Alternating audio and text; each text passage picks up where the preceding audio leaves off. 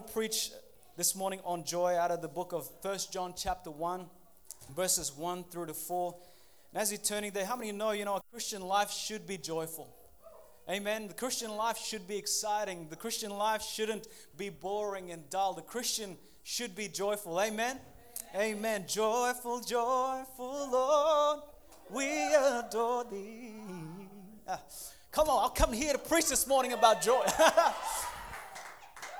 And you know what? I've been a Christian for, 15 years now. And yes, there's disappointments. Yes, there's been some discouragement over the years. But I'm telling you, I can experience that. You know what? The joy of the Lord has been my strength.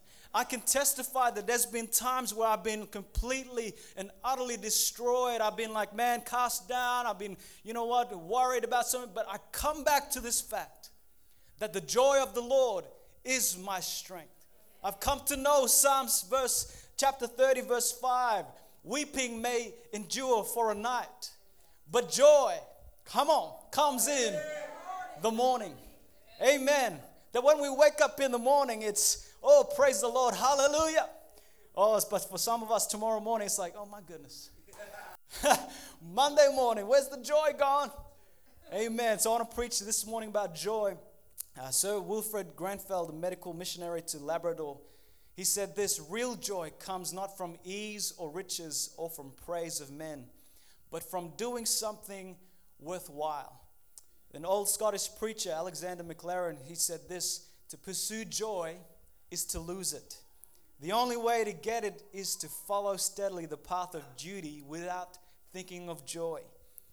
Another Christian writer, his name's Tolstoy, he said, joy can be real only if people look upon their life as a service and have a definite object in life outside themselves and their personal happiness. Now, I've been doing this study on joy, and I found it so interesting that all these men, all these Christian writers, they come to this conclusion that if only many people can begin to put their lives aside and begin to look beyond them, that is the pursuit of joy. And all of them could agree that there's a higher purpose when it comes to joy. And in 1 John chapter 1, we're going to look at this morning, and we get a sense of this, the joy that comes from our witness and to others. 1 John chapter 1, verse 1 through to 4 says this: that which was from the beginning, which we have heard, which we have seen with our eyes, which we have looked upon, and our hands have handled concerning the word of life. The life was manifested, and we have seen, and bear witness, and declare to you that eternal life, which was with the Father and was manifested to us. That which we have seen and heard, we declare to you, that you may also have fellowship with us. And truly our fellowship is with the Father and with his Son, Jesus Christ. And these things we write to you, that your joy may be full. Hallelujah. Amen. Your joy may be full. I was writing this message, and so many things was going wrong. My laptop died. My iPad died. I'm thinking, what is going on? I was like, man, this message must be for someone today. It must be for me. You know what? And one of the things about preaching is it's not about preaching to others, but it's about the minister himself. God, what are you dealing with us? God, speak to me so I can minister to others. And today, you know what? Someone here this morning, maybe you've gone through life and it's depressing. Listen, you can experience a joy like no other. And if you're making note, number one, it's got to be personal. It's got to be personal. The first thing that leaps out from this text, the first thing that jumps out is this dynamic personal account of this testimony that John writes about here. It's got to be personal. He says, what we have seen. He says, what we have heard, what we have touched, we've seen it. This is a personal account. I mean, we preached last week about these disciples, right? They're in hiding. Jesus has died. They're hiding from the Jews. And all of a sudden, Jesus rocks up in the house, in the midst of them. And all of a sudden, fear is turned to faith. Jesus turns up, and all of a sudden the joy has been complete, and they begin to touch Jesus. They begin to hear his voice. Jesus says, put your hand here, touch my hand, feel the nail print hands. And these disciples, John writes here, listen, I've seen it. I've heard him speak. I've been around Christ. I know what it's like to be with Jesus. And he's writing to us and says, I'm writing this to you so that your joy can be made full. Amen. Bible scholars agree that this encounter with the risen King left an imprint in all these disciples. All these disciples mentioned this. There's been a ringing in our ears. The scholars say that these disciples now have this mindset. It's in one's mind's eye, that which we gazed upon as a spectacle and our hands handled with a view of investigation. And so these disciples have this ringing in their ears. These disciples have it in their own mind's eye. This relationship that John has with Christ is a personal account. It's made a vivid impression upon him. And I'm telling you, we're reading this text, and get this. This text alone has been written 60 years later. This is after the crucifixion, after the resurrection. We're reading it now, and the words of Jesus. John writes, and it's still ringing in his ear. It's like it just happened yesterday, and he's writing, listen, I'm writing this to you, that your joy, my joy, can be full this morning. And this is really what we based our testimony, our witness upon. What we've seen, what we've heard, what we've felt. Listen, your encounter with Christ, you giving your life with Jesus, how he transformed you, is a personal one-on-one encounter with Christ. How many have ever been there before? You know what it's like to go through hell. You know what it's like to live in sin. You know what it's like to live with the weight of guilt and shame. But as soon as you came to Jesus, come on somebody, as soon as you came in his presence, as soon as you accepted him in your life, something changed, something transformed, something in you broke, something in you healed. Come on, because of who? Because of Jesus. And there's nothing like it. Just like we sang, there's nothing like you, Lord. There's nothing like a personal account, a testimony of what Jesus has done in your life. Amen. You don't have to be a Bible scholar. Come on, you don't have to be someone who studies scriptures to be a witness for Christ. You don't have to have all your doctrine in order. You don't have to quote Isaiah to Romans and study the book of Revelations about the beast. Listen, no. All you need is you got to have Christ burning on the inside of you. Come on. His words have got to be ringing in your ears. His love, his passion has got to be burning inside of you. That's more than someone who has head knowledge. It's someone who's had this transformation, this encounter with Christ. And nothing compares to it. I remember we went out into the city and we're street preaching, man. Powerful. Holy Ghost came down with street preaching. And this one brother, God bless him, you know, he's out there, he's arguing. He's like, you know, and this guy's arguing back. They're both yelling at each other. I'm like, my goodness. And so I'm like, I say, hey brother, don't try and argue, you know, man, you're just gonna go nowhere. Anyway, ended it. The guy moves on, and so I'm there, and I just felt the Holy Ghost. I turned to him. I said, bro, you know, when you lay your head down at night, do you have peace? Bang! I'm telling you, he starts crying. He starts weeping. He starts crying. And all of a sudden, I'm praying with him. I say, you know what? God sees you. God knows who you are. He knows where you've been. God wants to touch your life. God wants to heal. I'm telling you, this guy is broken. He's crying. Compared to someone, and I'm not tooting my own horn here, but I'm just giving you an example. When you've had a personal encounter with Christ, it's more than just head knowledge now. It's something that's happened on the inside of you that says, you know what? Nah, this ain't fairy tales. This is real. Christianity is real. What I've experienced, listen, God can do the same for you. And that's way better than someone coming in with some head knowledge, some Bible knowledge.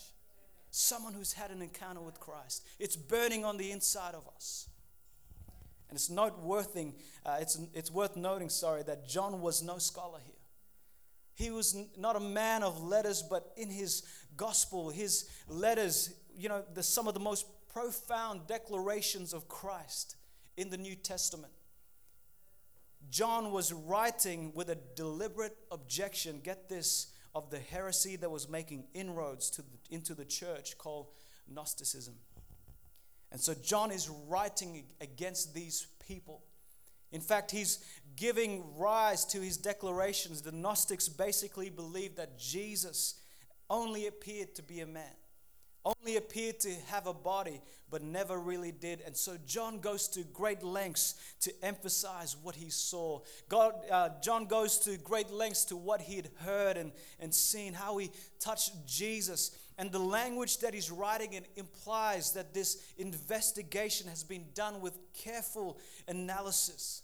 He's seen Jesus. He knows what it's like to be with Christ. And when all is said and done, he says, you know what? Jesus came in the flesh. He was the incarnation, God in human form. And John is writing and he's saying, you know what? This is God. This is Jesus.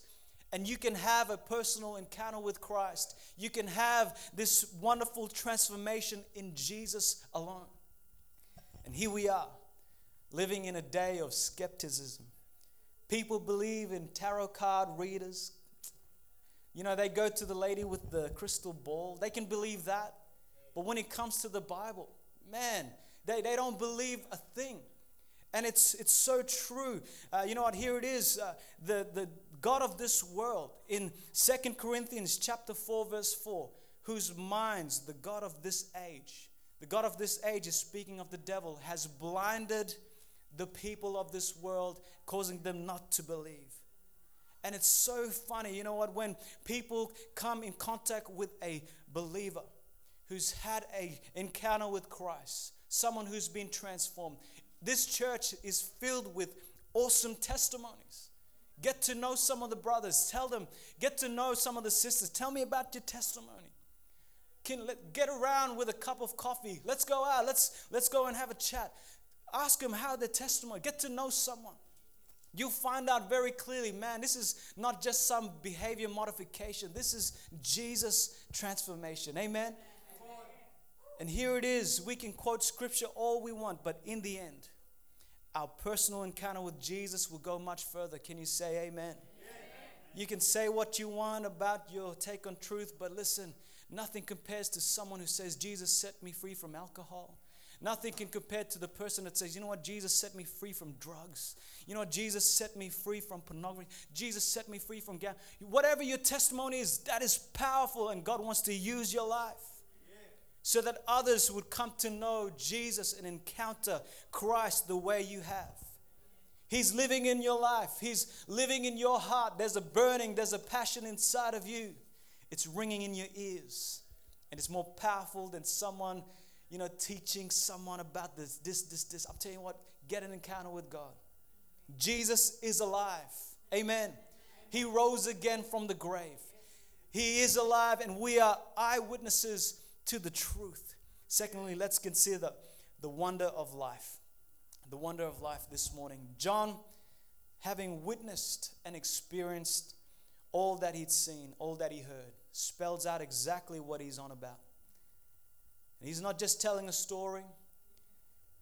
He's explaining it. Look, listen, it's an experience. It is life. And in our text, the word used here, there's phrases, and that is this, the word of life. Life manifested, the eternal life that was with the Father. You see, all these statements, it's telling us something. He's referring it to Jesus as eternal life. Eternal life is not an it. Eternal life is Jesus. It's Him. It's who He is. 1 John chapter 5, verse 11. Listen to this. And this is the testimony that God has given us, eternal life. And this life is in the Son. He who has the Son has life. He who does not have the Son of God does not have life. And so when you think about eternal life, of course we think about heaven. Of course we think about the afterlife. Those of you who've studied a bit and been around for a while will recognize it as a quality of life. That Jesus came to give us a quality of life. That Jesus came to give us abundant life. And I like how John brings it down. He breaks it down and makes it personal and even more specific. He says eternal life is Jesus.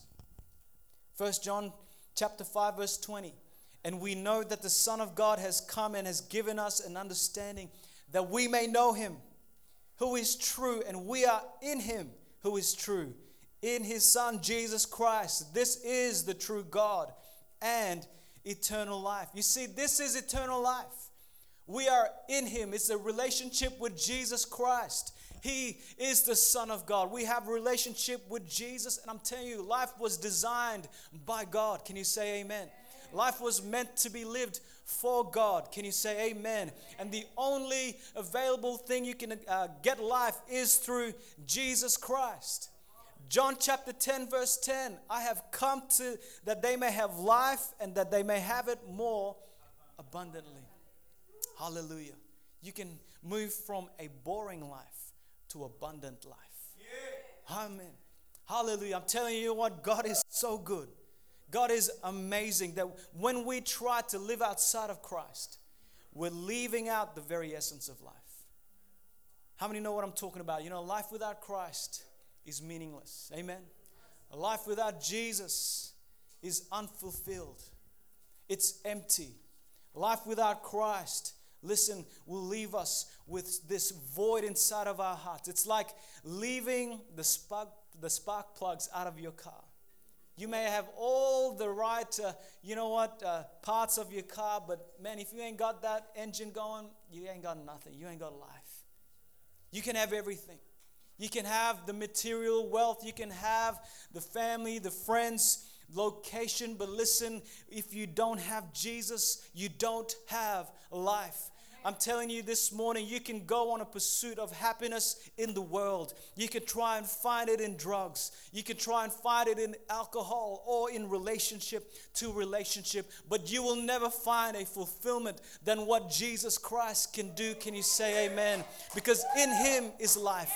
In Him is abundant life. In Jesus is where we get meaning. In Jesus is where we get purpose. Read it again, 1 John chapter 5 verse 12. He who has the Son has life. He who does not have the Son of God does not have life. Ephesians chapter 2 verse 1 through to 5 reads this, and you He made alive. You were dead in trespasses and sins, in which you once walked according to the course of this world, according to the prince of the power of the air, the spirit who now works in the sons of disobedience, among whom also we all once conducted ourselves in the lust of the flesh, fulfilling the desires of the flesh and of the mind. Listen to this. And we were by nature children of wrath. Hashtag naughty by nature. And it goes on and says, just as the others, verse 4 is the encouraging part, but God, who is rich in mercy, who is, because of His great love with which He loved us, even when we were dead in trespasses, listen to this, made us alive together with Christ. By grace you have been saved. Aren't you grateful for the grace of God today? That even yet we were sinners, the Bible tells us, God loved us so much that He died for us. Sin is death working in us. Sin is the thing that causes us to live in corruption. Romans 5 verse 12. Therefore, just as through one man sin entered the world, and death through sin, and thus death spread to all men because all sinned. James chapter 1 verse 15. I'm talking about sin here. Then when desire has conceived, it gives birth to sin, and sin, when it is fully grown, brings forth death. I want you to get the picture. Living apart from Christ, living in sin, listen, is death. And it's no wonder why when people who are not in Christ are left with this meaningless experience. Cycles of addiction. Without Christ, cycles of addiction, chained in constant fear, clothed with guilt and shame. Without Christ, you're just stuck in sin, going around in the merry-go-round of life. You're here, you're there, you got this fake smile on. Everyone sees you on Instagram. Oh, you're looking good. Oh, you look nice. You're going to the gym. Oh, look good, brother. Look good, sister. But deep inside, whoa, you're missing something completely. Come on, don't go quiet on me. There's some people in this world, they got some fancy, nice clothes. Man, there's some people out there in the world that got it up together. But man, what profits a man if you gain the whole world? And then you lose your soul. In Him is life. May we never forget that. It's not in material things, but it's in Christ. Joy is with Christ. You can get all you can, experience all that the world has to offer, and still yet be empty. Oh, social distancing. Make sure you're social distancing. But why don't you make sure you're not socially distant from Jesus? Amen. Don't be socially distant from Christ. I'm telling you, we can be separated from God and get to eternity and realize, whoa, we completely missed it. It's about a relationship with Jesus. John 14, verse 6, Jesus said to him, I am the way, the truth, and the life. Amen. No one comes to the Father except through me. John is offering life. Let's talk about joy, and let's close with this. John is offering life to all of us. He's writing this letter to the church. He's writing this to us. He knows this because he's experienced this. He's lived it. He's in fellowship with the Father. He's living his life with Christ. And John says this, I'm writing these things to you. He's writing it to you that your joy may be full. How many want joy this morning? Amen. I want joy. I want the joy of the Holy Ghost. How many of you would rather have joy than misery? How many of you would rather have joy than to be depressed? We need joy. And the foundation of this joy that John writes about is fellowship with Christ. It's simple. It's simply in a relationship with Jesus. And as true as this fact, there is actually another possibility found in this verse. So number one, it's a relationship with Christ. And the second thing that we see here is your joy or our joy may be full. If you look at and you study this in the New Living Translation, Amplified Version, and etc., you'll find the word our. Now we could just leave it at the source of joy being yours or ours is found in fellowship with God, but the use of our joy, it opens up this enlargement of this joy. I'll read the Amplified Version of it. 1 John chapter 1, verse 4, Amplified Version says this, and we are now writing these things to you so that our joy in seeing you included may be full and your joy may be complete. That's so powerful. I'll read that again. And we are now writing these things to you so that our joy in seeing you included may be full and your joy may be complete. You see, in this case, our joy is your inclusion in our fellowship with God. Our joy is your salvation, you receiving eternal life. In other words, joy is doubled. Joy has now been multiplied a lot. When you have a relationship with Christ, joy. But there is another joy that is added when we see others being now coming to know Christ as well. That is why the Bible talks about when one sinner repents, heaven rejoices. There's a joy that comes with someone coming to know Jesus Christ. Jesus himself endured the cross, despised the shame for the joy that was set before him. It was the redemption of the souls of men that yet Jesus was walking down Via Dolorosa.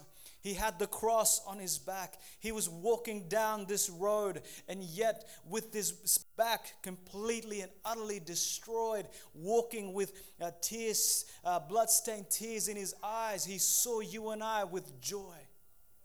He endured it because you are here today. He said, you know, one day in Beanley Potter's house, one day in Eagleby, someone's going to come to know Christ. Someone's going to come and receive eternal life. And I'm telling you, this is where joy begins to take place. John declared and was witness. This was the language of this particular text, that life was in Jesus. It will compel us to seek and to save the lost, to declare and be a witness of the truth. You see, Christ in us will seek that one lost sheep, that when we find it, we'll return rejoicing. That's what Jesus says and defines the kingdom of God. The kingdom of God is filled with men and women with unquenchable joy. The kingdom of God is filled with men and women with this joy that can't be wiped from their face. The joy that I have, the world didn't give it, and the world cannot take it away. Amen. Joy was the evidence of revival. Joy was the evidence in Acts chapter 2 verse 41. Then those who gladly received the word were baptized. And that day were about 3,000 souls were saved. And listen, in Acts chapter 8 verse 8, and there was great joy in the city. Great joy in the town. I'm telling you, the only hope for this nation is Jesus. The only hope for depression, the only way we're going to get rid of it is when people decide to get a revelation of Christ. When people decide to encounter Him and get their sins forgiven to receive eternal life. And then we see more souls coming in and get saved. Joy will be in the city. Revival takes place. That is the hope for the city. That is the hope for this world. And that's Jesus Christ. Can you say amen? Amen. Let's give God a clap offering this morning. Hallelujah. Amen. Amen. Let's have every head bowed, every eye closed today. We're thankful for His grace, His mercy, that we are recipients of joy through Him alone, through Christ. I have no doubt that joy is full only when others find the kingdom of God through us. Listen, you have a testimony, my brother, my sister. You might be the only testimony for your family that represents Christ in a way like never before. The world, like we preached last week, needs to see it. The world needs to see Christ. Well, every head bowed, every eye is closed. You're here this morning, your heart is not right with God. You're here this morning and you know if you were to die today in your sin, you'd be separated from a holy God. You're here this morning, you know your heart's not right with God. You know if you were to die today, you wouldn't make heaven your home. But this morning, you want to give your heart to Christ. If that's you, I want you to raise your hand with mine and say, yes, that's me. I'm away from God. I need Jesus in my life. The Bible says it's appointed for man to die once, then comes judgment. Listen, my friend, my brother, my sister. Don't leave it until it's too late. Give your life to Jesus Christ. You're here this morning. You know your heart is not right with God. You know you're living in sin. You're separated from Him today. Won't you raise your hand and say, yes, that's me. I want my sins forgiven. I know my heart is not right with God. Maybe you're backslidden. You once had a relationship with Jesus. You once walked with Christ, but now you're separated. You've gone back into your old ways. You've left Christ. You've decided to go out on your own accord. Listen, there's hope for you this morning. You lift your hand with mine and say, yes, that's me. I want to get saved. I want to be born again. I want eternal life. If that's you, won't you raise your hand with mine and say, yes, preacher, that's me.